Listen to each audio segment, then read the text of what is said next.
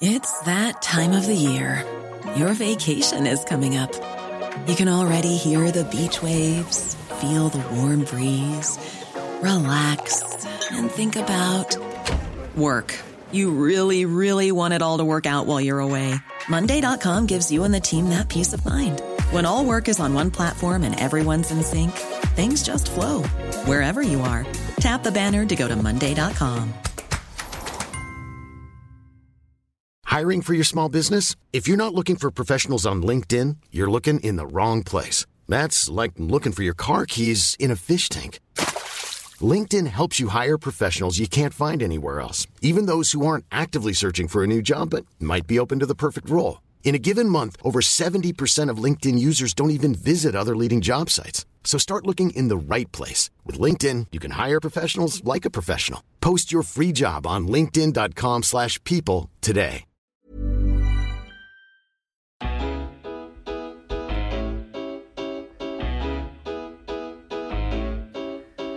Sunderland are back to winning ways, perhaps not in the most convincing sense of the word, perhaps in a sense of the word that you're absolutely fine with, but regardless, Sunderland have picked up 3 points in the league and are through to the next round of the Carabao Cup after dispatching Sheffield United. Welcome back to the Roker Report podcast. My name is Alex and I am in a far better mood than I was last time out when it was just me and Anthony in that really weird two-man job of a pod that descended into insanity within 1 hour. But thankfully this time round, I believe we should be a lot more sane. I am joined in the studio by 3 guests. The first, Sun FM's Lauren. How you doing, Lauren? Good, brilliant. Happy Good to stuff. be here. How are you? I'm not too bad. As I've said, as far as these pods go, I didn't have much to beat last week, but you know, we've got 2 wins, so I'm decent. And we are also joined by a man who perhaps isn't the most popular person when the brands of Roker Report or Roker Report are mentioned. It is the notorious player rater, Jimmy Lawson. Still public enemy number 1, even after my appearance in April. Yeah. Sad times. The man who is responsible for many greatest hits, such as Denver Hume 1 out of 10. That was brilliant. No one got angry about that. People are angry about the McGeady getting a 6. They're like, before the goal he was rubbish, but no one really cared. No one really cared about Hume 1 apart from you, Alex. What you had, Jimmy, after the Bolton game was the smoke screen of the Ross out. Yeah, so you could slide some controversial numbers under the radar and nobody really batted an eyelid. Yeah. I mean, obviously, me with my eagle eye and my knowledge of you as a person, I was straight in there. Someone had to let you know that you were wrong this time, Jimmy, and because Joe Blogs on Twitter couldn't do it, it had to be me. But you're only as good as your last game, and people weren't angry with me last week, they're angry with Jack Ross. So I feel as if I'm in good form like Sunderland. Well, you say good form, I say you had a David Moyes purple patch going into Christmas, but and our third guest in the studio is a man better known for podcasts which do tend to take a more inclined turn to insanity. He is a man better known from Atletico Mint and Top Flight Time Machine. It is Atletico Mint and Top Flight Time Machine's very own Andy Dawson. How you doing, Andy? I'm very good. Thank you very much. Thanks for having me. You're very glad you could make it. How have you been doing? Muddling along. Yeah. I'm all right. What constitutes muddling along, though, Andy? Just lurching from one personal crisis to another. Well, yeah, I mean... a bit like Sunderland, really. Yeah. Kind of why I'm here. I feel your pain. I mean, sometimes my crises extend to existential as well. But personal's always a safe bet for a crisis. Anyhow, things that aren't really a crisis at Sunderland. Well, first of all, we'll start in chronological order for this week. We'll start with the Sheffield United game. Sunderland dispatched Sheffield United away 1-0. The first ever time Sunderland have beaten 2 Premier League teams before October since 2009, which is an incredible stat. Only took 2 relegations for us to emulate that form again, apparently. Make of that what you will. But a max power worldie was the difference as we beat the home side of Bramall Lane to advance to the last 32 of the Cup. So, let's talk about the only thing that really matters in that game as far as the game itself is concerned. The goal. Jimmy, start with you. Yeah, it's a beauty. He gets out his feet well and then just curls it into the top corner. And as we saw again on Saturday, Max Power, he's a talent. He's scored... I'd say about half a dozen technically excellent goals since he's been at Sunderland. Like the Gillingham one, I thought was really underrated when we beat them 4-1 away, and he's on the run outside of the boot into the far corner.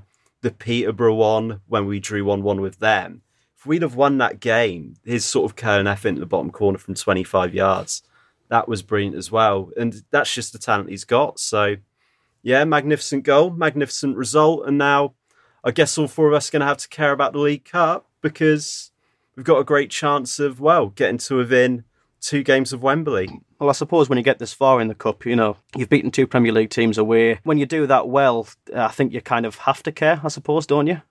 No. No? No, I don't want another Cup run. I certainly don't want another Wembley visit this season. It's a distraction that we don't need, I think. Mm-hmm. To be fair, this might be relevant or not, but as the Sheffield United match was going on, I was at Wembley Stadium. Right. Because I was doing a podcast recording on Thursday morning, and the cheapest hotel I could get was the Premier Inn next to Wembley Park Tube Station. So I don't know whether that, superstition or whatever, whether that brought us the luck that we needed to get us through. But I don't want to go back there again in a hurry. I got off the tube, those steps at the top of Wembley Way, and I just so much of that pain came back. From those 2 visits this year. And we almost walking down Wembley Way with the muscle memory of I've walked this path before alongside happy Pompey fans and happy Charlton fans, and neither time on the way back was I a happy Sunderland fan. It kind of was like that, yeah. It was like, so much. I was talking to someone a couple of days ago, and he'd said, a mate of mine said he didn't realise the Checkatrade Trophy meant so much to him until he was at Wembley. Yep.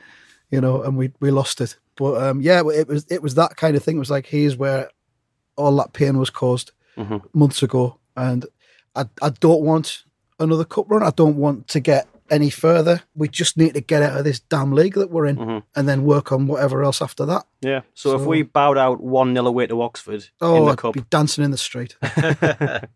Fair enough. I mean, I suppose it's perfectly understandable given how we've felt about League One. I mean, the novelty has well and truly worn off, hasn't it? Definitely. It was fun up until we started to lose significant games, really. I think as far as we got to the Checkatrade Trophy, and I think that was the turning point for me where I thought, what, I don't want to be in the Checkatrade Trophy with our senior team. I do just want to be in a better division with a better team and a better standard of football.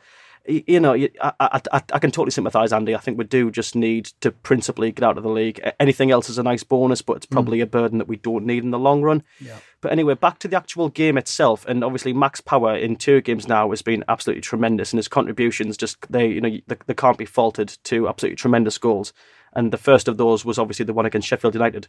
So I'll throw this question to you, Lauren. Was it a mistake on Jack Ross's part to leave Max Power as out in the cold as he has been, favouring instead players like Grant Leadbitter, who a lot of us feel just kind of slows the game down?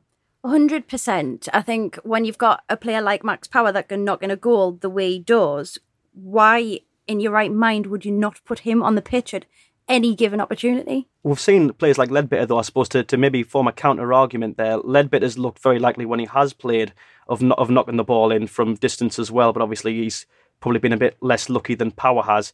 What does Power have that Leadbitter therefore doesn't? He's better, clearly. He knows what he's doing, and Leadbitter just isn't up to the standard that we need for him to replace a player like Max Power. Mm-hmm. Do you think Leadbitter would probably look better in a side that was more in the defensive than the offensive? Or do you think it is just a case that Power is just the better player? Power is just the better player. He finds the net when he needs to. Mm-hmm. Fair enough. I think early on last season when we first got him, I think Max had that in his locker, goals like the ones he scored this week. Mm-hmm. And I think his confidence was absolutely shot by those red cards he got last season. He never looked like the same player again after that. But I think he's beginning to get it back now, which is obviously, massive bonus for us. Another thing as well is that we're talking about Power and Leadbitter.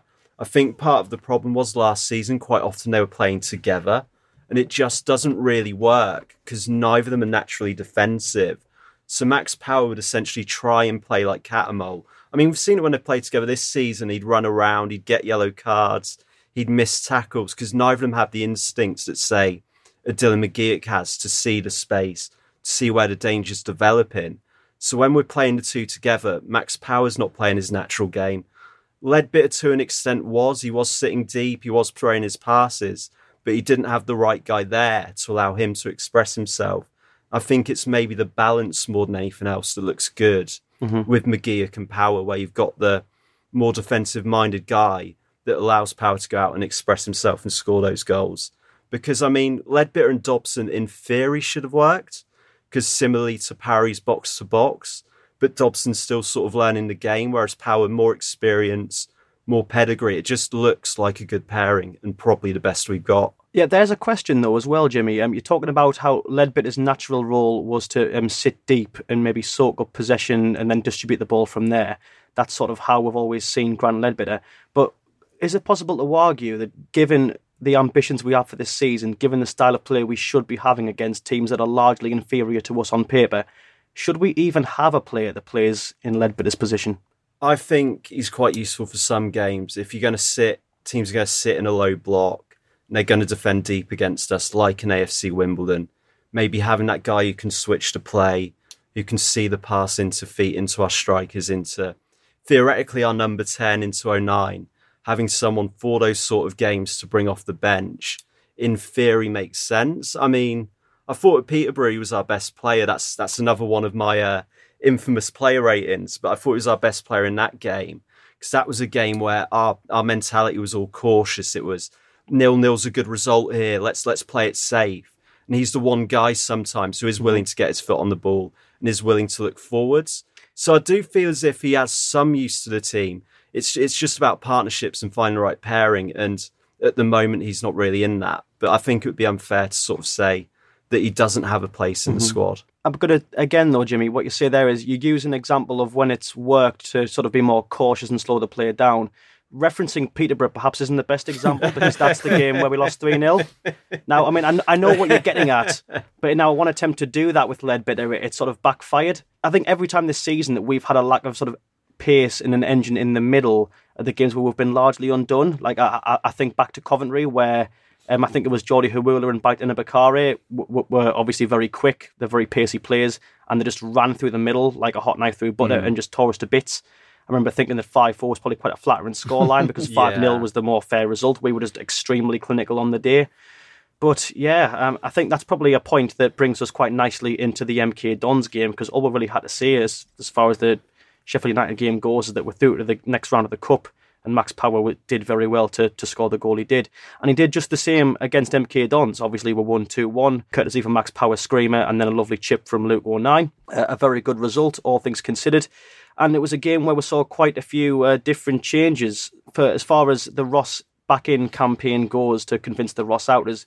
It was one step that he's taken on a long road to get a lot of the fans back on side. But obviously, but ultimately, I think he made the right decisions. What do you think about Jack Ross's team selection, Lauren, in that game? It worked. I couldn't really complain too much. We took 3 points. Max Power got a good goal. O'Nien got a goal. How can you complain when you're taking 3 points? I think that's pretty fair and to the point. Yeah, I would say so. Looking at the midfield, I would say, as a specific, obviously, it's taken Leadbitter out. How much more lively did we look? A lot more. And I also think Aidan McGeady not being on the pitch makes a difference. Yes. Mm-hmm. Yeah. Totally. How so?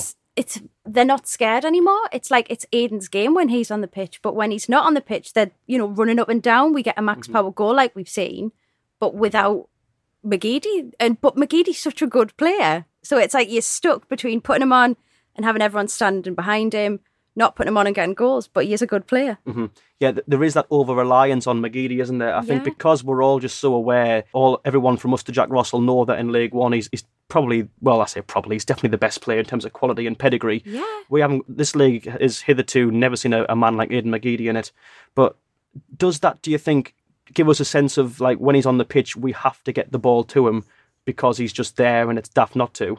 Yes, he pulls a couple of tricks, he scores a good goal when he gets the chance, but I think it makes them scared. They don't think they can take their chance. Well, Aidan's on the pitch, so we'll have to give it to him because he's the one that does well. It's not the case. Yeah, almost as if that when Denver Hume or Luke O'Nien are on the ball, they're perhaps too polite and think, right, well, McGeady's in space, I could take this man on and cut inside, or I could just send the ball down to Aidan and just sort of let him do what he's meant to do. Yeah, and sort of let him take a chance. He might miss, whereas I might have got it, sort of thing. Yeah. And I just think it puts fear in them from taking chances that they are capable of taking. Yeah, and I think perhaps based on just like sheer probability, it might not always be the case that just giving the ball to Aidan every time isn't the best idea, because what we've seen in recent games is that when we have sent the ball to him more times than we've sent it to anybody else, he's done a lot of falling over. He's missed a few. I mean, he's come close, given, but ultimately he hasn't scored. And perhaps if we were just a bit more expressive and a bit more varied with who we're passed to, we could have reaped the rewards. 100%, and give it to the youngins that want to take their chances, as far as I can see. And maybe keeping McGeady off the pitch for a little while isn't going to do us as much harm as it should, if you know what I mean. Yeah. Is there a case to be made as well, Andy, that it's probably good. I know McGeady's injured, so he misses out by default, but just resting him for a bit, does taking the spotlight off him, does that benefit him and the team? Yeah, I think it does. I can just back up what was said there.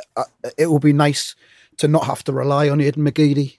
It would be nice to know that we've got enough in our locker to get results without having to, base our whole game around him, kind of thing. And I think when he comes back from this injury, it wouldn't do anyone any harm for him to be on the bench for a couple of games just while he, gets back into full fitness. And just to try that thing of seeing what it's like to bring him on with 25, 30 minutes to go and, see if it changes a game that we're already in control of, hopefully, through those players being allowed to express themselves a bit more without having to revert to give it to Aidan and see what he can do. I mean, obviously, as well, he's getting on. I mean, the quality, we're going to see it for the rest of this season. He's not going to it's not going to be like Footy Manager where you play an aged player in his mid-30s and you just watch the stats go down after every game.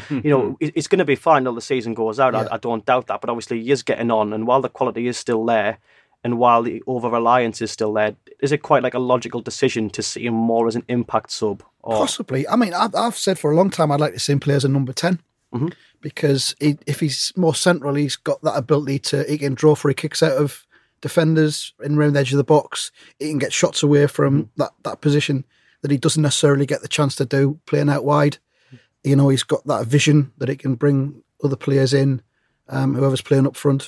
I mean, I don't know. I would have tried him there a while ago, but maybe he could be an impact sub and come on and play in that position after O'Nine's ran himself into the ground for 60 minutes maybe. Yeah. Because what we have as well, our attacking players, they have a lot of ability for League One, and that is definitely matched by the work ethic, something that we haven't often been able to say about Sunderland players in recent times, obviously. But there's a lot of logic in a player like, say, Luke O'Nien. Once he sort of, like, as you say, run himself into the ground, if he comes off from McGeady, you've not only have you got fresh legs, you've got the best ones in League One as well. Yeah.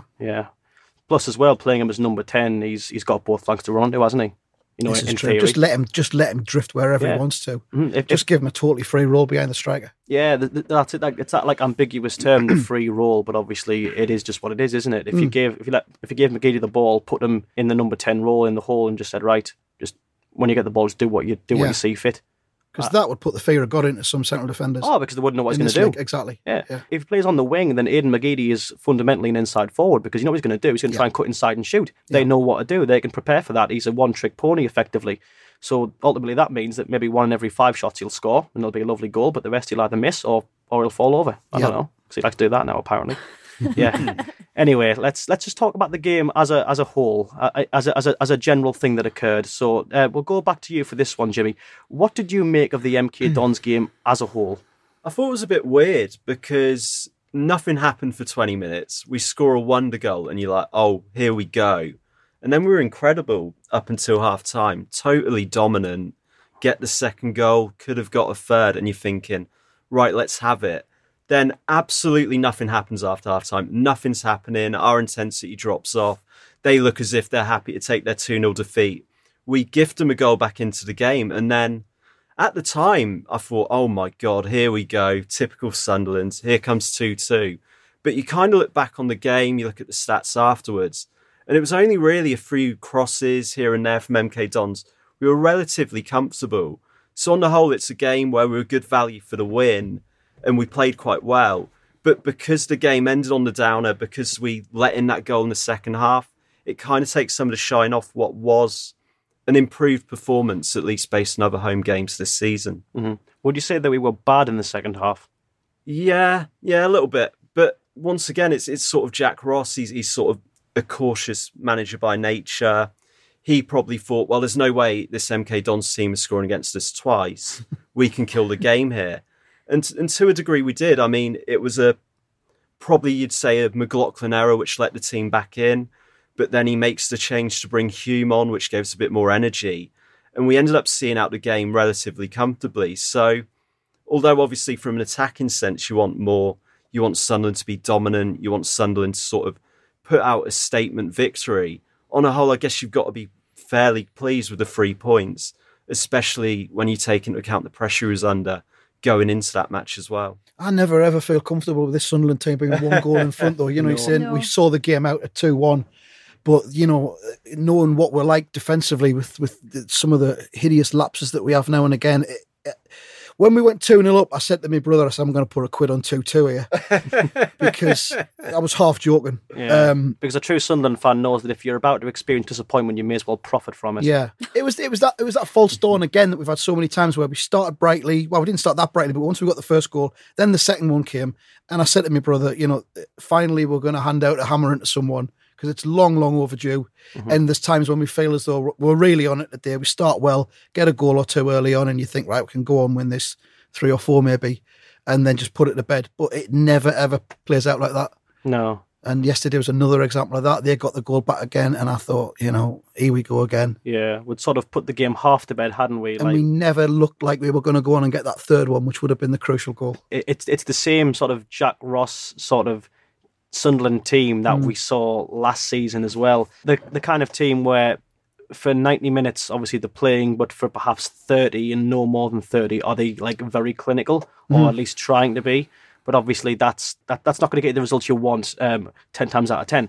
Because when you look against Rotherham, we had a very good spell against Rotherham, but obviously we got 1 goal. We fluffed the penalty and we didn't get any more. So that meant that when we died back down and they had a spell in the second half and they could get 1-1, and then all of a sudden, your 3 points are compromised. And we're always prone to those sort of errors that lead to a goal coming in. One clean sheet this season. Well, that's it, yeah. I mean, obviously, and hilariously, it's against the Premier League team. Yeah. But, against teams in our division, in the 3rd division of English football, we apparently cannot do that at all, which is very Sunderland. Worrying. Very Sunderland, yeah. Is that not what I said? Were they not direct synonyms? It's quite incredible. It does make you wonder, though, and I'll throw this question to you, Lauren. Why is it that Jack Ross's teams can't seem to play well in the first 45 and at least play good in the second 45? Why do they always seem to just die off? I think his halftime talk is in a complete foreign language. Mm-hmm. I don't see a different team. It is weird. The game yesterday, I went and got a drink and missed Max Power's goal because I was watching boring football. That is devastating. Well, yes, absolutely gutted. But I was just sat there and I was like, this is just not happening. What was I waiting for? So I was like, right, I'll go now. Got a drink, missed the goal. That was the game it was, though. There was just nothing going on. There wasn't really. I mean, you could say we looked like quite comfortable, but I think therein lies the problem, that we just looked comfortable, didn't we, for most of the game. And MK Dons, they were kind of threatening. They might have got something on another day, but we were the better team, as you'd obviously expect, as you'd obviously hope. But yeah, I mean, there was that nice spell after the Max Power goal. Yeah. But that was, again, that was that kind of Jack Ross model of game I was talking about, where you play for 90 and you maybe look good for 20 to 30 minutes. Yeah, we don't seem to be able to look good for a full 45 and a second 45. It just doesn't make sense. No. And I don't understand it. I don't know what he's saying to them to not give them the energy that every other team we play seems to get in that second half. I would love to be a fly on the wall and in those halftime team talks, because I want to know what he does say to them. Like, I was talking to one of my mates earlier, and he said that are the players not just knackered at halftime, because we have a lot of very industrious players that do an awful lot of running. It's been the case now for this season. Last season you got Owen 9, you had Honeyman, you've got Gooch, you've got players that really get themselves about. So is it the case that they have a really good spell when they get the momentum, but then when the momentum dies, they are just kind of burnt out? Could it be a case of that? It could be, but it shouldn't be. No, totally shouldn't be. I feel like fitness shouldn't ever be under question for a football team. Definitely not. No. You are a professional footballer. Get yourself in that gym all the time. If you're not training, what are you doing? What are you doing with yeah, it does me head in. I mean, we're hamstrung as well by the fact that we've got strikers that don't score goals. Mm-hmm. This is a very fundamental issue. It's a huge fundamental issue. Charlie White, God bless him, he tries his hardest, but and a lot of people want him to succeed. It feels a bit like Ed Miliband in 2015. He's useless, but we want him to do well. Yeah, that's true. And the Will Grigg thing, I can't get my head around. Still, it's been 9 months since we signed him. Will Grigg's like a candidate that has been backed by the national press to do well, but it's therefore not. I don't understand. He scored so many goals at this level, whether it's a tactical thing that he's not fitting into the system that Ross plays. I think if you sign someone that scored as many goals as Grigg has, you build your team around him. Mm-hmm. And you look at the videos of what he's done at Wigan and you talk to him and say, what works best for you in terms of putting the ball in the back of the net. And I don't know whether that's happened or not, or whether his confidence has gone. I think with Grigg, when he played for Wigan, again, my knowledge of Wigan Athletic isn't as extensive as perhaps some fans of Wigan Athletics are. But ultimately, you know, a lot of Griggs' goals came from play through the middle. Mm-hmm. And this comes back to what you were saying earlier, really, Andy, about us and our reliance, and you as well, Lauren, about our reliance on Aidan McGeady, about how obviously we are inclined to just get the ball to him when he's on the pitch. And because McGeady's a winger, that means that we, you know, by getting the ball to Wade, and what you're essentially doing, you're prioritising play from the wings over everything else. Yeah. You're reducing the areas you can exactly. So you aren't playing through the middle as much as you perhaps could, and when Griggs on the pitch as much as you perhaps should, because Will Grigg, you know, the quality cannot be disputed. We haven't really seen it yet. But it can't be doubted that it is there somewhere, because you don't just score all those goals and forget how to do it. Yeah, I mean, but getting back to the initial point, we've got strikers that don't score goals, and you're always gonna, you know, on paper we should be doing a lot better than we are. Really, we're scraping these 2-1 wins here and there. We're still drawing a few games, or more games than we should be, and the difference there is if you've got someone up top that can put the ball in the net, that makes that difference. 2-1 becomes 4-1. Exactly, yeah. It's a major issue. You'd hope now, with 09 coming in, that maybe that offers a route back into the team for Grigg. Because 09's so physical, he's so willing to battle, he's good in the air. If you have him essentially doing the Charlie Wyke job, then maybe you're bringing Grigg. Like we said, with McGeady, it's all a bit predictable. Gooch still doesn't really know how to play off the ball. If you bring in someone like Grigg, he at least offers that threat in behind, and maybe we're talking about a completely different Sunderland team. I'd like to think if we are going to sort of look at ways to play without McGeady in the team, if we're going to look at other ways to evolve our style, maybe 09 as the second strike is the perfect way to reintroduce Grigg. Because there are still a lot of players in this team that are struggling with their confidence. Like, you look at Conor McLaughlin and he's still playing at about 70% of what he can be. And you kind of think, well, maybe if we can get some results together, maybe if we get 09 and Maguire who are firing, if we can put Grigg around them, maybe this is the time it turns. At least that's my hope. So I think really in general, having maybe not even just 09 as a number 10, but having that real sort of signposted number 10 on the pitch, you know, I don't need someone to hold up a flag and say, you know, I'm your number 10, you know, I'm on the pitch. Grigg's in front of us, I'm behind him. It does just boil down to the fact that without McGeady, we can play through the middle because we don't need to put it on his flank. And because we don't need to put it on his flank, we can put it wherever seems most applicable to the situation. Anyway, we've got some questions from some of the Roker Report's listeners, and the first one is very applicable to what we've just been talking about. It's from Paul Dodge Rogers, who says, do people really expect us to absolutely smash teams for a full 90 minutes? In my opinion, it's unrealistic to keep up the intensity for the first half of the full game, though I think if we were fitter, we could do it for longer. I don't think it's a tactical thing necessarily. So that comes back to what we're saying about fitness. And obviously, I'll throw this one back to you, Jimmy. I'll go straight back to you. What do you make of that? Do you think that there is an expectation to smash teams for 90 minutes? Maybe we're unrealistic. There was definitely a point last season where we were going 3-4-0 up, and you could see the team stop. It became a goal of the season competition. Like, I remember McGeady was coming back from injury, and he was just aiming for the top corner every time. Oviedo was similar. Maguire was similar. And I do think it's a bit of a mentality thing with this team. Maybe the way they're coached by Jack Ross. Maybe the fact he's someone who prioritises defence. The fact clean sheet's been his buzzword all season. I do kind of think that we're a team that's kind of instructed to concentrate on the defensive side of things because we don't have very good defenders. And maybe that's why we're not battering teams. Maybe that's why after half-time yesterday, we played completely differently. I think it's very much a mentality thing rather than a fitness thing. Maybe people still underestimate the level of competition in this league. I'm not really sure. But I'd say it's more to do with the way the team's being instructed than fitness or other issues. Obviously, Jack Ross's instructions are something that have come under a lot of scrutiny. It's been the main talking point as to why we aren't battering teams and why we're being so polite, why we're playing Leadbitter in the holding midfielder role away to Bolton with 8 senior players who met each other 5 seconds ago. You know, and I don't think it is. I don't think it is unreasonable to assume, as you alluded to, Andy, that, you know, Jack Ross gives the lads a pint of nightness at half time and reads them in Uzbek. But, you know, at the end of the day, it boils down to something like that. It's just, what are the tactical decisions from Ross, and is it those themselves that are holding us back? We'll go over to you again, Lauren. Like, what is the biggest mistake Jack has made in the time he's been with us? What is the biggest flaw that has perhaps held us back, as Paul says, smashing teams for 90 minutes? Well, I do think fitness definitely plays a part. You can see that some of our players are out of shape, and there just isn't an excuse for that if you're a professional footballer. Not to get on my high horse about footballers being fit enough, but you know what I mean? Sometimes he makes strange substitutions at strange times, which I don't always get it, but I'm not a football manager. I'm not here to criticise him, but stop putting Charlie Wyke on. Yeah, well, I think that's the issue though that we'll be talking about there, isn't it? That like we've got two strikers, and like I feel like I'm always in a limbo between, can we not put Grigg on now, or should we not try Wyke instead? Yeah, and it seems that no matter who we go for, we just want the other one on, which is a big problem to have, really. It's the syndrome. I do want Charlie Wyke to do so well because he puts 100% in, but he kind of do it. No. He's not a very good footballer. Let's just put it out there. He's not a very good footballer. I don't think he's like Kevin Kyle without the physique. Which, and that's not a compliment. No, it's not, because the physique was actually a very large part of Kevin Kyle's essence, exactly. Really, which when you take that away, you've not got much left, really, have you? Talking about the defence, I think there's signs of improvement there, and I'm fairly positive looking forward because Lynch, I thought, was fantastic yesterday. Outstanding. And Willis has been an improvement.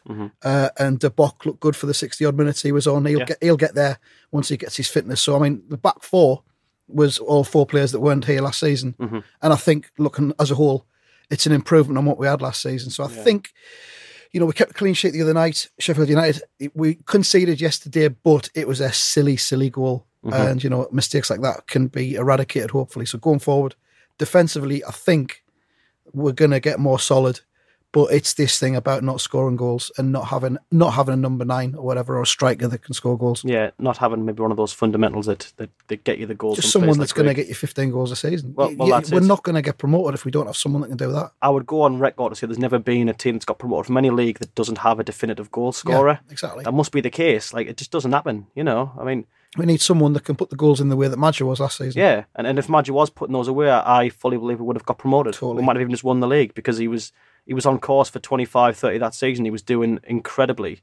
So to not have a player that emulates what he did is quite tragic, really. But we thought we had one. We thought we got one with Grigg. Yeah, hindsight's a great thing. Because we were all dancing around with joy when we got Grigg because we thought that's the direct replacement for Madja. Everything's going to be great now. But and if you ask literally any Sunderland fan to marry up realism with optimism and answer the question who should replace Josh Madja, we go, Will Grigg. Get Will Grigg. Exactly. He's a fringe player at Wigan now. He's got an absolutely unrivaled League One record. Just get him in. Ticked all the boxes, didn't it? Yeah, he was a very similar player to Madja. Madja was more of a poacher. Will Grigg is by trade an absolute poacher. It only made sense. So to not have that now. So why are we not getting the ball in positions that Madja was converting from? I don't know. It's one of those questions that I can't put my finger on it. Can you, Jimmy? I think we underestimate how good Madja was. I think that what he was doing was quite special and really hard to replicate, sort of in terms of his skill, his awareness, and maybe he was being a bit lucky. Maybe there are a couple of times he shot through legs. Maybe there are a couple of times he's caught keepers out. But for the most part, I just think what he was doing was special, that Grigg doesn't have that same skill and awareness around the box. And that because Madja was 19, because he was an afterthought going into the season, I just think everyone within the club didn't realise quite how special what he was doing was. And everyone, said, easy. Well, we just need to replace his goals. There's Will Grigg. We've replaced his goals, done. And just because of Madja and his lack of a reputation, we kind of underestimated how good he was. Mm-hmm. The difference, the massive contrast between Madja and Grigg was that Madja, as you said, that he was a complete afterthought going into the season. He was a player that came onto the scene the season before due to a complete lack of other options, to put it quite bluntly. Him and Azoro were just kind of played because the fans wanted more sentimental appearances rather than just some random journeymen who couldn't do the job because they were injury prone, etc. But the difference was that obviously Madja was completely unproven for those aforementioned reasons. So when he came into the scene and started doing mint, we were all just buzzing. Contrast that with Grigg, who comes with the greatest pedigree of any League One striker, in complete contrast to the virtually unknown and unproven Madja.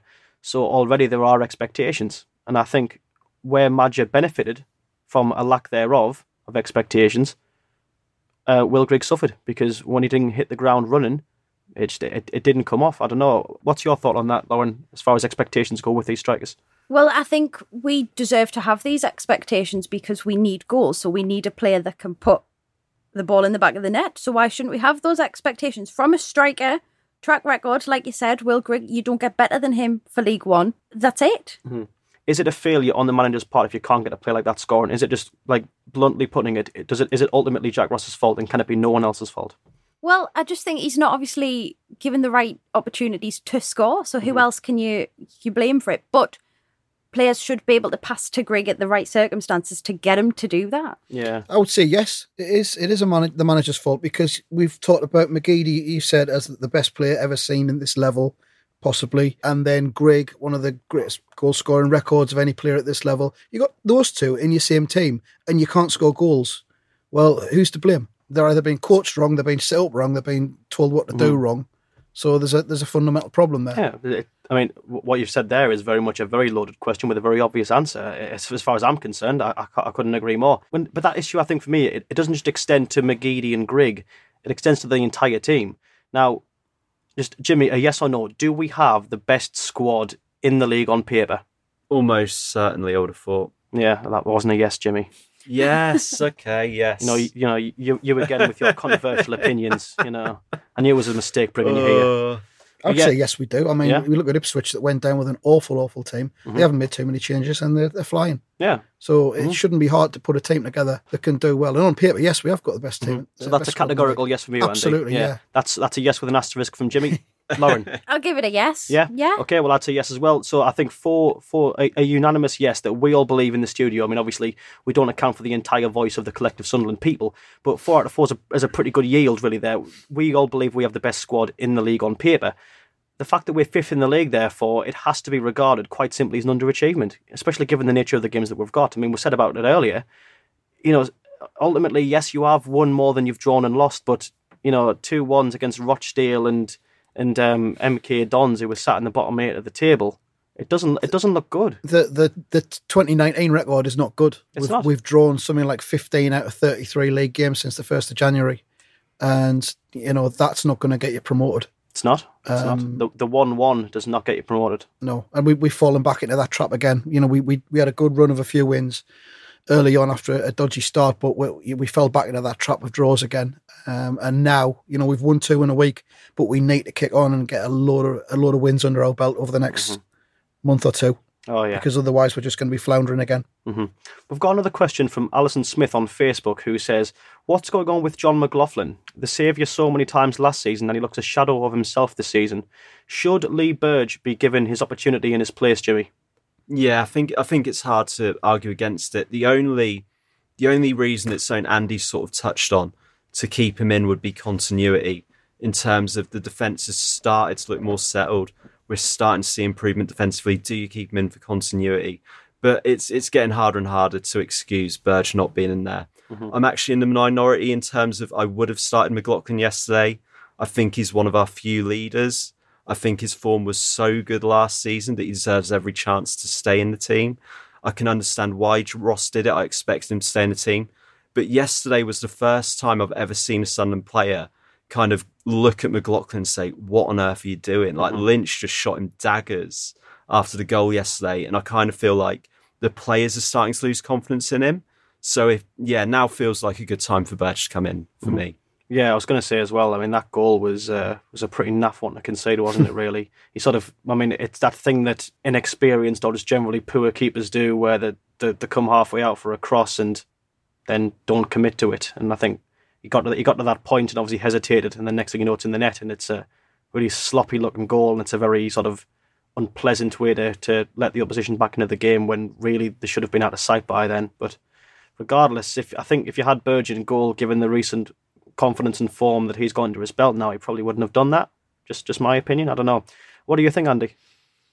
I mean, I think because he did so well last season, there's probably an argument for giving him a little bit more leeway and giving him time to turn it around. How much longer can he dine out on that form? Well, I don't know. Maybe you've got to look over the next couple of games and see how he does, I suppose. You've got Lynch, who's come in and who is, to me, from yesterday, going to be an upgrade on what we've already had. And if he's turning around and looking at McLaughlin like that, then perhaps it's something they're going to talk about off the pitch, and it might cause McLaughlin to redouble his efforts and come again. But I'd give him a little bit more time. But he's definitely not the player he was last season. There's no doubt about that. And I'm sure he's under no illusion that if he keeps making daft mistakes like those, that Burge is just going to take his place. Yeah, he was probably watching on at the Sheffield United game, watching Burge make those saves, thinking, crap. I could be out of my number one. Well, in definition, he's not going to take his actual jersey, but I'm going to be out of my number one shirt here. I think we're lucky that MK Dons didn't push on as much as we thought they might have done when they got that goal back. Yeah, well, I don't think they were good enough to push on. No, that's really that's what decides a lot of the games against these lesser teams that we're playing. Not the fact that we're necessarily a very good team, but more so that the other teams are just a bit crap.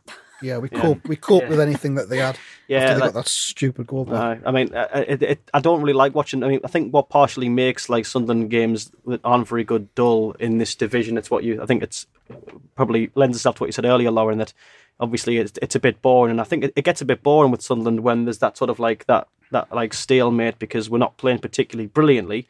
We're not playing bad, but we're not playing great, as good as we should be, and because the opposition are terrible as well, the game's decided by who lacks the least amount of quality, not who's got the most. And I think we do have the players to have the most quality. I don't know.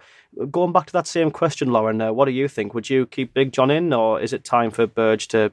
I was looking for a pun there. Burge onto the scene. That's not a phrase. I can't say that. Anyway. Yeah. I like John. I think he's done well for us, but there's also comes a time when you get a little bit sick of constantly letting a goal in. And I think it is time for Burge to take the stand and start instead of John. Mm-hmm. Yeah, I think when you look at that game yesterday, had he have not made that error, we would have got a clean sheet because they just weren't clinical at all. So you have to look and think, how responsible is McLaughlin for the clean sheet famine? Exactly, and we get sick of 1-1s, we get sick of 2-1s. There's always the extra one that goes in that we don't want to see. And is it John's time now to let Lee Burge take it? Because I think from watching him, I would start Burge. I mean, how many games have we not scored in since Jack Ross came? It's not many. Not many. Barnsley didn't score on Barnsley. Peterborough didn't score. That's it. So and we've scored, I think, in every home game. Sorry. Have we scored in every home game since he's arrived? I think yes, that's one of every the stats. single home game. So there you are. Keep clean sheets. And we're always capable of getting a goal from somewhere, even if we have got this problem where the strikers can't score. But there's a goal from somewhere in every game. So, we need to sort the clean sheet issue out. Yeah, and what did we get last season at this stage of the season when McLaughlin was playing well? Clean sheets.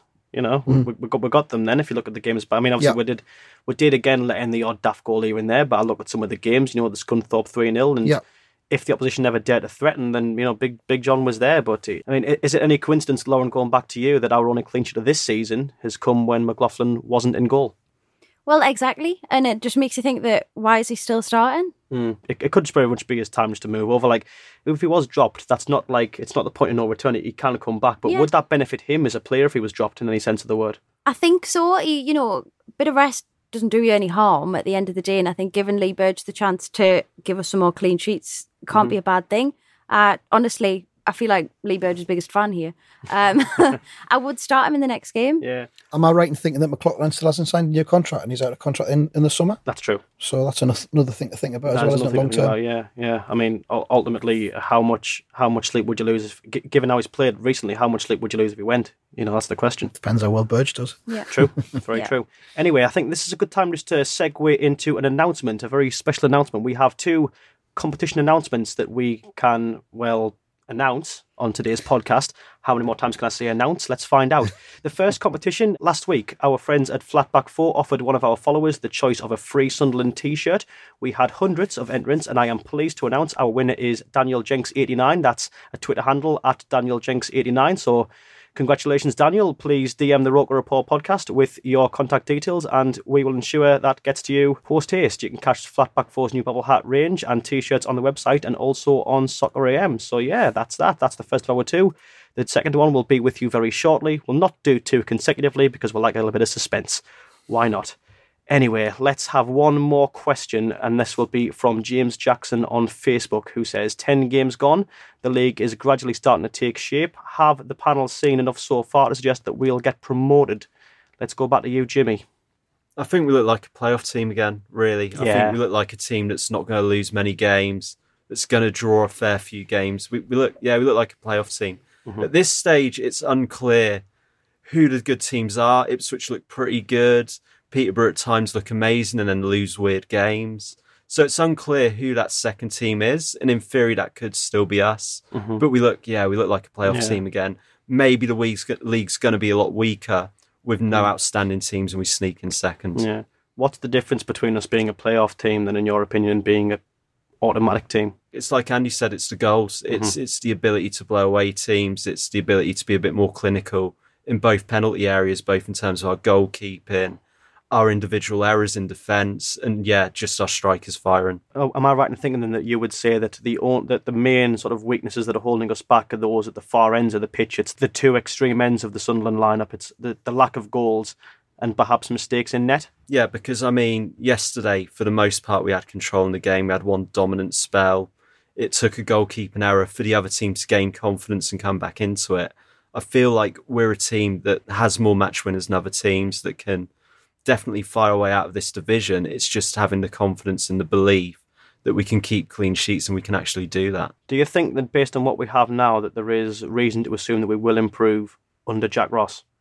That's so hard to say, because it feels like we've seen this movie a million times before. The 1-1s, the lads we're winning, let's take it easy. It feels as if he's not really improving. It feels as if we're not really learning lessons as we go. Maybe now he's lucked into something with 09 off a striker. Maybe that's going to be the turning point. Maybe it's Joel Lynch coming in. Maybe we've finally found something, but it's so hard to say after one win against a team that might be a bottom half team this year. Well, they certainly didn't look very good, neither them nor AFC Wimbledon. They were both very poor teams when they came up here, and we didn't really dispatch them with ease, did we? Wimbledon were, I would say, the worst team I've seen Sunderland play this season. Yeah, they were like crap. But again, that you won that 3-1, and that's not that's not a great win.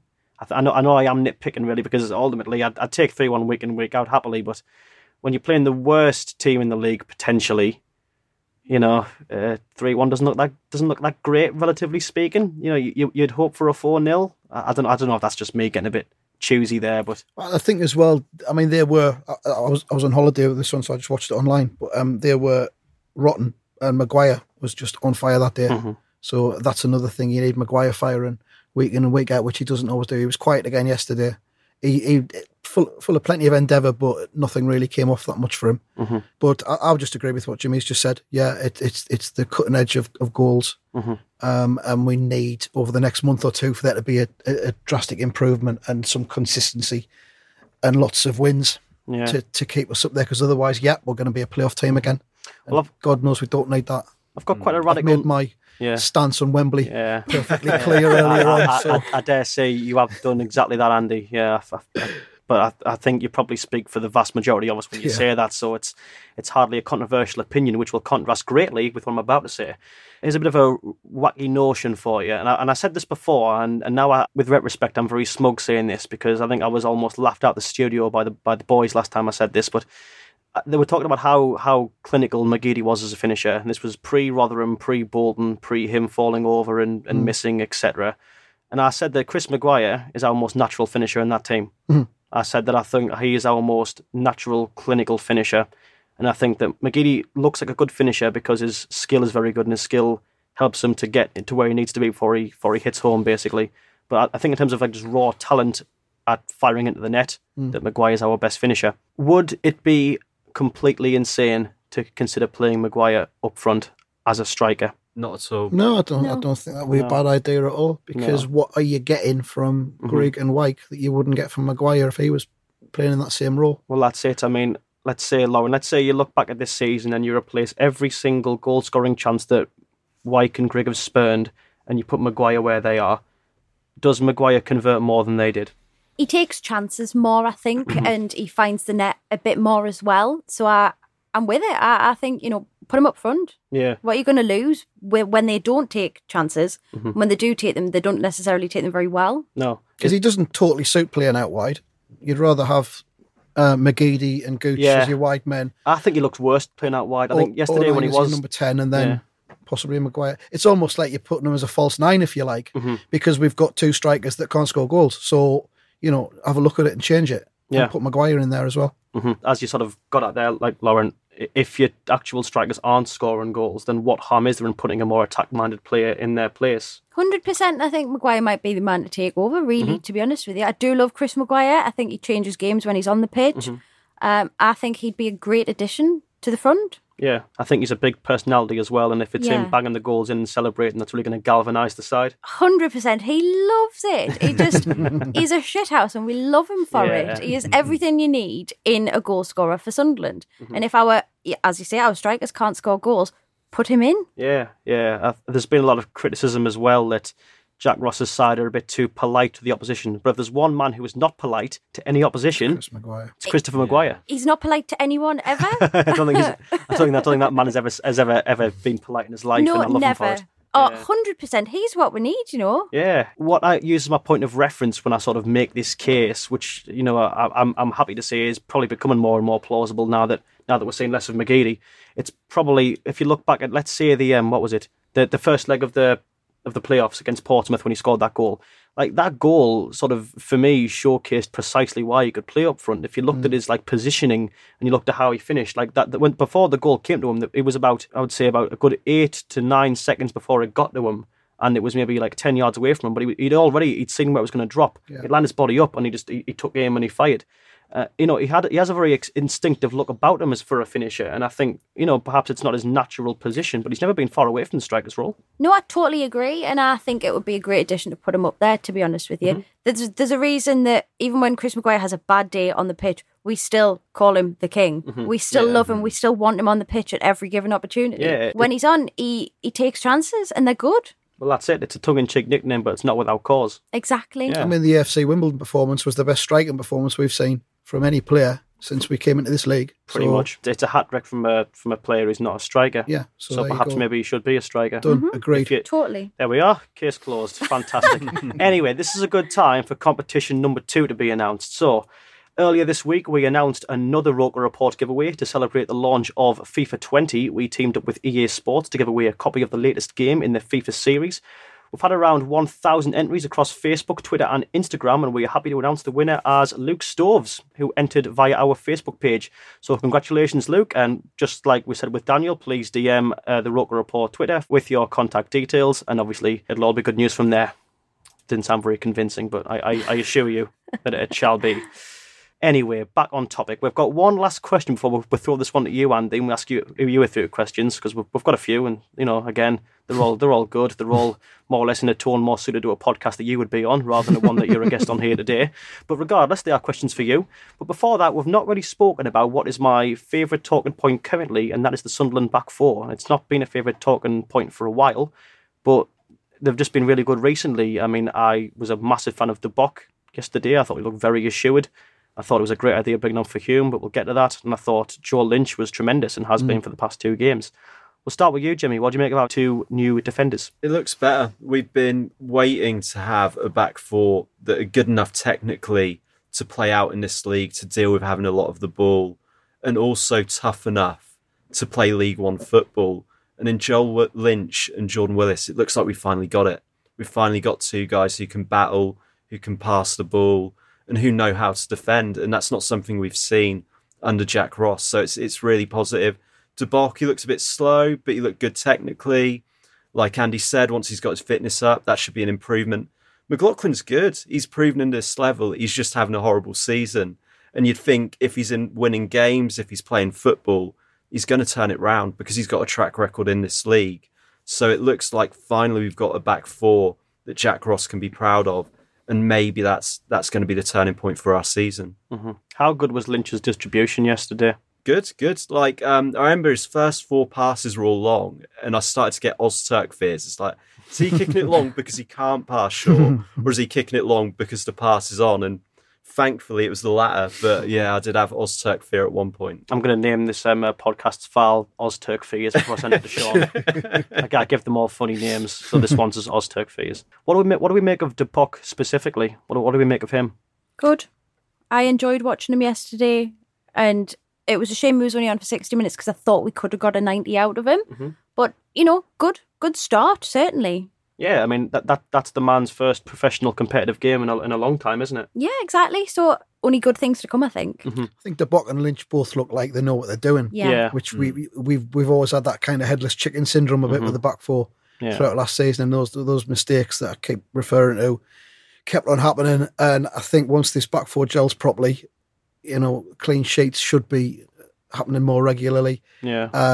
Hopefully it'll help John McLaughlin as well. Mm-hmm. When we had Baldwin, Flanagan and Ozturk in the early doors of last season, we had a real headless chicken problem. Yep. We were, it was headless chicken run for Sunderland. It wasn't good. Especially, I mean, you look back at the Coventry game and Baldwin and Flanagan looked like they didn't have a clue what was going on. Mm-hmm. Enabakare gets in behind them once and suddenly they've not got a Scooby and he does it like 4 more times. Yeah. It was painful to watch. But with Lynch and De Bock, we look like we've got 2 really experienced players that perhaps should probably be above League One. 100%, but they're ours, so we'll keep them. Yeah, precisely, yeah. and all things going well, we won't be a class below where they should be for much longer. So, that's all good. I think what I liked as well about De Bock is, and I liked the substitution for Hume a bit more as well, because De Bock's more of a natural fullback from the way he played. He was a lot more sort of conservative in his play, whereas obviously Hume's more suited as what you'd call the wing back. So I think, is it a nice idea going forward, Lauren, to maybe start De Bock and have him do the more sort of like normal duties of a fullback, and then if you're chasing a game or you need another goal as you go further on in the game, to bring Hume on 70? Yeah, I quite like that idea, really. It worked yesterday. We got a lot from Denver Hume, and I like him as a player. He's young, he's got a lot left in him. Mm-hmm. And, good partnerships on the pitch now, and Hume just adds that little bit of extra that we need when we're lacking in it. Yeah, he's quite slight, but he's a very technically gifted player, and I think a lot of the knackered League One fullbacks on 70, 75 minutes don't want that at that point. They'd rather have De Bock still there. Exactly, yeah, but I think adding Hume just gives that little bit of extra energy that we often need at that stage in a game. Can't be a bad thing. I think this league, it's not a league that's easy on the eye. And, there's not really a great deal of room for elaboration and stuff like that. And to have a back four that's solid and your fullbacks are just fullbacks and they defend and you keep clean sheets, then that's all you want, because then you build on that. And we've proven we're a team that's always got at least a goal in us. So, if we want to grind out promotion through a lot of dull 1-0 wins, bring it on, please. Yeah. But there you say 1-0 win, we've got to get that nil first, haven't we? That's the thing, but that's what I'm saying. We need a back four that's just solid and dependable and know what they're doing. I think we're heading in the right direction now. Might not even go for the bigger picture, saying that we need more of an identity. I suppose so, yeah. But there's nothing wrong with just being able to defend. Defending's an art, so there's nothing wrong with having a back four that can just defend and just be ugly about it and just kick the ball out the net. Maybe just go a bit more no-nonsense with it. Ozturk was great at that. He wants someone on his hoof it. There you go. Big Alim, he'll do the job. Lynch feels like Ozturk Plus to me. Ozturk Plus. Yeah. Ozturk Premium. Yeah. Gold edition. Yeah, gold. I can't really pick any bones with that. So I think we'll bring the discourse on actual substantive football there before we talk to you, Andy. So just before we finish off, let's get some predictions for the game against Lincoln. So what I normally do with predictions is, just for those who perhaps aren't aware of how I do this, it's a fairly new thing that we've started doing. We'll go around the table. I'll ask you for what you think the score will be, a brief synopsis on how the game's going to go if you had a crystal ball, and who's going to be the goal scorers. So I'll kick us off. I think against Lincoln, I think we're going to be happy for the time being, satisfied perhaps, maybe not happy, but still we're going to see some fundamental problems. I'm going to go for a 2-1 win. I'm going to go from goals from Gooch, and I'm going to go for a goal from 09 again. I think we'll start the game in a similar fashion how we did against MK Dons. I think what will happen is they'll get the early goal, being the home side, but I think we'll get momentum as they go on, because we'll sort of show ourselves to still have more quality despite not using it as best we could. And I think we'll get 1 goal in from Gooch and a second from 09 before the first half closes.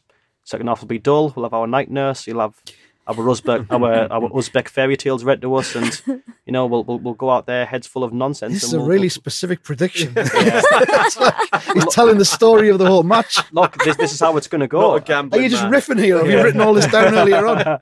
In fairness, when I get to the second half, that does conclude the story, because obviously nothing happens in the second half. So really, the full stop would have come about 3 seconds after you pointed out how weird my prediction is. But yeah, I think that's how it's going to go. So anyway, we'll go to you second, Jimmy. What do you think? Similar. Dull game. I think we're finally going to do it. We're going to get the nil. 1-0 Sunderland. Will Grigg redemption tour starts. And then that knacker gives them 6 out of 10. Yeah. 6 out of 10. Should have scored more. But yeah, and I think we might win. They're struggling since they changed managers, and I like our new look back 4. I think we'll scrap it out. I'm predicting a game similar to when we beat Bristol Rovers away, and it was like we scored first, and then they were like, "Oh crap, what do we do?" And I'm hoping we're going to get similar. Yeah, 1-0. Fair enough. So you're expecting us to sort of do away with 2 bugbears there to get Will Grigg a goal and to get a clean sheet? Wishful thinking, maybe, but we'll go for it. To be fair, it would be a big step. No matter how fine the margin is, if you get a 1-0 win and Grigg scores, then you're going a long way to reassuring the fans. To be honest, it might look like nothing, but I think that'd be quite a nice result, just to sort of put some fears behind us. Really, we'll go to you third, Lauren. What do you think? 2-0. We are going to, in my happy little head, start Lee Burge, because obviously I'm his number 1 fan. I'd like to see the goals from Maguire and Power, because they are sexy goals. We get, they're goals you want to see. Yeah. They're attractive goals. So we're going to get them from Maguire and Power. It's going to be a little bit dull to start with, because we seem for a good 20 minutes to just sort of not really know how to play football. Yeah. We're on the pitch and it's sort of like, well, what do we do now? Then we randomly get a goal. So we're going to get one of them. And just very much the same as the halftime talk is in a foreign language. No one has a clue what's going on. And a second goal in the second half. Yeah. And they're not going to get one. I think that's a very solid prediction. But of course, you're only going to see one of those goals, Lauren, because it's going to be start boring. So you're going to nip away, get something to drink, and you're going to come back and all of a sudden, Maguire's put it away. Don't, because it was my birthday yesterday, so I wanted to see the 2 goals and didn't quite go to plan. Well, I know it's obviously belated, but happy birthday. Thank you. You're very welcome. Yeah. Right, you, Andy, you're the last one, so you've had plenty of time to mull over some ideas there. Yeah, I think the clean sheet is coming. Right. The league clean sheet is coming. I think it'll be 2-0. Jordan Willis, first goal on 14 minutes from a corner. Lovely. Nice. I'm being specific as well. Excellent. Here. Yeah. Second half, toe-to-toe with me here. They'll try and get back into the game, and we'll score. Chris Maguire will score on 77 minutes with a counter attack. Lovely. And we will win comfortably 2-0. Yeah.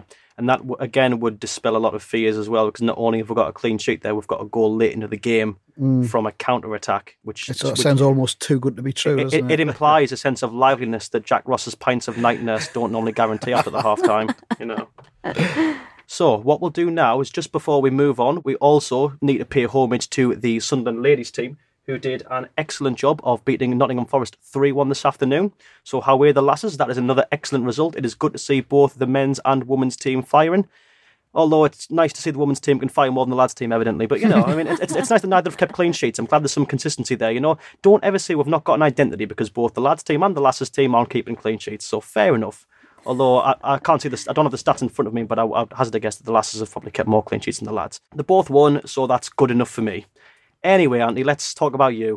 We're going to talk about you now. Yeah. Great. Yeah. Are you excited?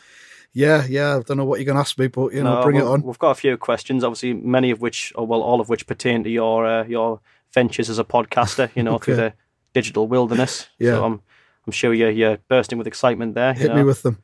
No worries. Okay. Andy, first one on Top Flight Time Machine. You've done the Keen Odyssey. You've nearly finished Kevin Keegan's My Life as an Electric Mouse. Yes. But if you and Sam were to do a deep dive on a past or present Sunderland player, who would it be and why? Oh, that's a good one. A past or present Sunderland player. I think Sam Allardyce would be good value. I think he's very good value. Yeah. He did an autobiography, didn't he, Sam? He did. Yeah. I mean, it's a long time since he played for us, but obviously recently as a manager. Mm-hmm. I believe it was 82 to 83. Yeah. He had one season. I've actually got a programme at home with Allardyce on the back. It's quite unnerving, actually, because you can see him and it doesn't look like him. Yeah, that was kind of my first couple of years as going as a fan as a kid. Nice. Yeah, I think there'd be lots of comedy potential in an Allardyce autobiography deep dive. Yeah. Think how much material you've got just about talking about gravy. Exactly, yeah. Can you imagine? Pints of gravy. Pints of gravy. And pints of wine. Pints. Yeah. Pints, not the gallon. Well, possibly. Yeah. You could see him there, couldn't you? Ladle in hand, looking over the horizon. I don't know what we're doing after Keegan. We've only done 40 episodes of the Keegan Odyssey so far. Yeah. So we're not quite at the end of that yet. But right. Allardyce is a possibility, I think. Yeah, definitely. Any others? From Sunderland's era, we've had so many players that are devoid of personality. There's some great ones, though. There's some, like, the best ones I'd always imagine for that kind of material, but are the ones that, like, have a lot about them, like Allardyce. He's like a very big sort of like joke personality, isn't he? Like, like Paddy Power. They've all done so much on him, which you might even say detracts from him a bit. But then there's so many players as well that are just like enigmatic. There's just nothing about them that we have on record, like Cabral. Yeah. I reckon you could do loads There with needs Cabral. to be an autobiography as a source. So Yeah. if Cabral's written a book, then I'll have a look at it, but I don't think he has. You might have. I'm pretty sure Milton Nunes has, you know. That'll be good. Yeah, I mean, it'll be in Spanish because he's Honduran, isn't he? So yeah. That is the language of Honduras, isn't it? Spanish, Central I'll America. take your word for it. Could be. Yeah. I don't think it's a bad shout, you know. But if I've got any Honduran listeners and I'm wrong, I'm sorry. There it is. You know? Yeah. Yeah, but Allardyce. We'll go for Allardyce. Allardyce is the big one, yeah. So anyway, this is a question from me. This is one that I had on my mind. Now, obviously, on Atletico Mints, you know, you've sat there and you've asphyxiated yourself through many Peter Beardsley segment from Bob. Which has been the hardest one to sit there and not laugh or just sort of stifle your laughs while listening to? Which has been like the strongest one for you? I keep thinking back to the one which was episode 15, which was My Jambon Hell. Right. Where I went to visit Bob in his hotel in France during the Euros. And he'd been trapped because of the shenanigans of the hooligans. So he'd locked himself in his hotel room with just a massive amount of jambon. And he was trying to keep it cool and stop it from going off. And that was because I didn't see any of that coming. No. And that just tipped me over the edge. Yeah, I don't know how you could ever see any of them coming, really. True. I've kind of learned to build up a resistance to it a little bit. Yeah. But So I just try and zone out and try and go to a different place. Is that hence why episode 15 was a bad one, because the resistance is not there yet? Yeah. You're very vulnerable to Beardsley. Yeah, we kind of went into new territory with Jambon Hell. Yeah. I think if it was me, though, the best one, not even like the best episode, but like the time when it just like really just caught me off guard. Is I forget the episode, right? He makes himself some porridge with his wife's bald Best Woman tune. And he calls it, but it's obviously it's porridge oats, yeah. And he calls it oats so simple, but it's like oats so simple, and it's just so like strong, and I can't. Even now, I can't listen to it. Like it's just it's like honestly, so much good material. You do very well to be able to talk and breathe today. I'm just trying to stay alive, basically, during it. Yeah, like you said, asphyxiated. It's, if nothing else, it tests your resolve. It does. Yeah, you've done very well, Andy. Thank you. Well done, It's Andy. a hard job. It is, but someone's got to do it. Exactly. Someone else got to do it. Anyway, another top flight time machine related question. This one from one of our Facebook followers. Can you do some quick fire ratings? So yeah, I'll read anything, mate. Okay. Yeah. So shall I just go for it? Go for it. What you got? Pink slices. 7. Self scan machines. 8. Miguel Almiron. 2. Chicken dippers. 10. League One referees. 4. Charlie Methven's fashion sense. 4. The omission of Jack Ross's identity. 5. Cabral. 2. David Moberg Carlson. 1. Cabral when he played during Tottenham. 1. Cabral when he's I'm withering. Cabral when he squared the sideways past to MK Dons, allowing them to go 2-0 up. 0. We don't give him any zeros, so try not to do that. No. But yeah. Gus Poyet's assistant manager Maurizio Torrizio during the 1-0 win over the Mags, when he did that thing where he sort of crouched and put his hands in the air and sort of like stared around, grinning. You know what I mean? You must know what I mean. 8. 8, yeah, very, very good one. And finally, My Jambon Hell. 10. 10. Yeah, there we go. Fantastic. Okay. And finally, that's very good. Well done, Andy. You did very well there. You never know, I might just throw you one, want to catch you off guard, but you know, you're getting a real sweat on there. So yeah, they were coming thick and fast there. I didn't know when it was going to stop. Yeah, I was starting to flounder a bit. It was pretty brutal, to be honest. The Moberg Carlson stuff really knocked me. Honestly, yeah. Showers Mavrias. 2. Fair enough. Okay, that will leave that one there. So finally, if we were to part ways with Jack Ross, which one of the British Managers Lunch Club would you hire to take his place? Now, this decision doesn't need to be an actual footballing one. It's not going to be it's not going to be like an academic decision. I've got to say Roy Hodgson. Roy Hodgson. Whatever. Oh no! You know, as soon as you said Roy Hodgson, I was waiting for it, and you got me. I hope the mic doesn't cut out there because that was good. Hey man, no. I think I don't know. I wouldn't say Roy. I think there's probably who would I have? To be fair, I'd probably not have Pulis. Not Pulis, not Pullis, not Tony Pullis. Couldn't have Tony Pullis. I'd probably have Allardyce for both reasons. Really, I probably would have Allardyce back as a manager. Yeah, I mean, I know it's been mooted, and he's spoken today. I think about it, and he said not at this time. No, for Sunderland, very ambiguous. I think we kind of possibly saying in a couple of weeks when the billionaires are here, maybe then. Yeah, I'd have him back. Well, you know, that's if and when, really. I suppose I was probably go on record and publicly apologise right now. This is a very good time for this. Very profound, but we're going to go for it.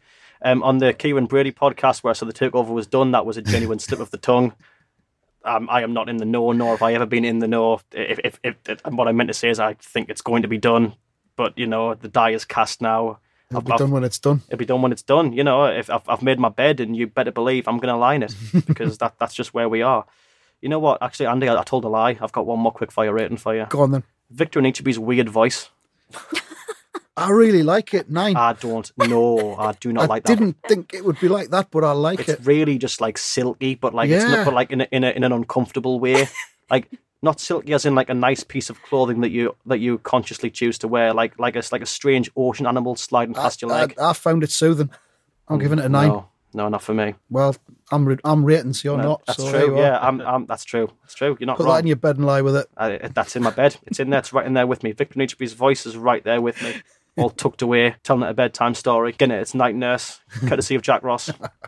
Had half a pint left over. Anyway, I think that's a good place to leave it for today. It's still probably not quite the insanity of me and Anth last week, but you know, this one was orchestrated, so it was never going to be. But thank you very much, Andy, for joining us today. Thanks for inviting me. It's been an absolute pleasure. Thank you very much. And thank you, Lauren. Thank you for having me as well. You're very welcome. And Jimmy, you're not welcome. Yeah. I still don't like you. I never will. Well, until next time in 6 months' time, so you can abuse me for more ratings. Yeah, look, I mean, you do at least 3 more clangers between now and then, mate, so you know. So yeah, thanks, Andy and Lauren. Jimmy, you know, if you come back, do give us the heads up. I need to, you know, mentally prepare myself to not look at your ratings, but you know. Anyway, here's to 3 points against Lincoln, and hopefully some more convincing results in the aforementioned ways we've spoken about. Thank you very much, everyone, and good night.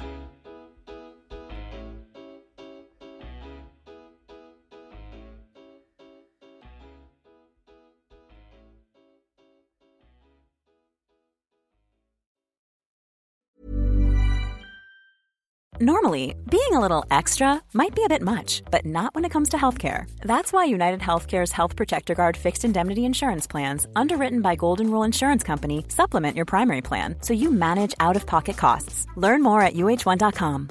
Hi, I'm Daniel, founder of Pretty Litter. Cats and cat owners deserve better than any old-fashioned litter. That's why I teamed up with scientists and veterinarians to create Pretty Litter. Its innovative crystal formula has superior odor control and weighs up to 80% less than clay litter. Pretty Litter even monitors health by changing colors to help detect early signs of potential illness. It's the world's smartest kitty litter. Go to prettylitter.com and use code ACAST for 20% off your first order and a free cat toy. Terms and conditions apply. See site for details.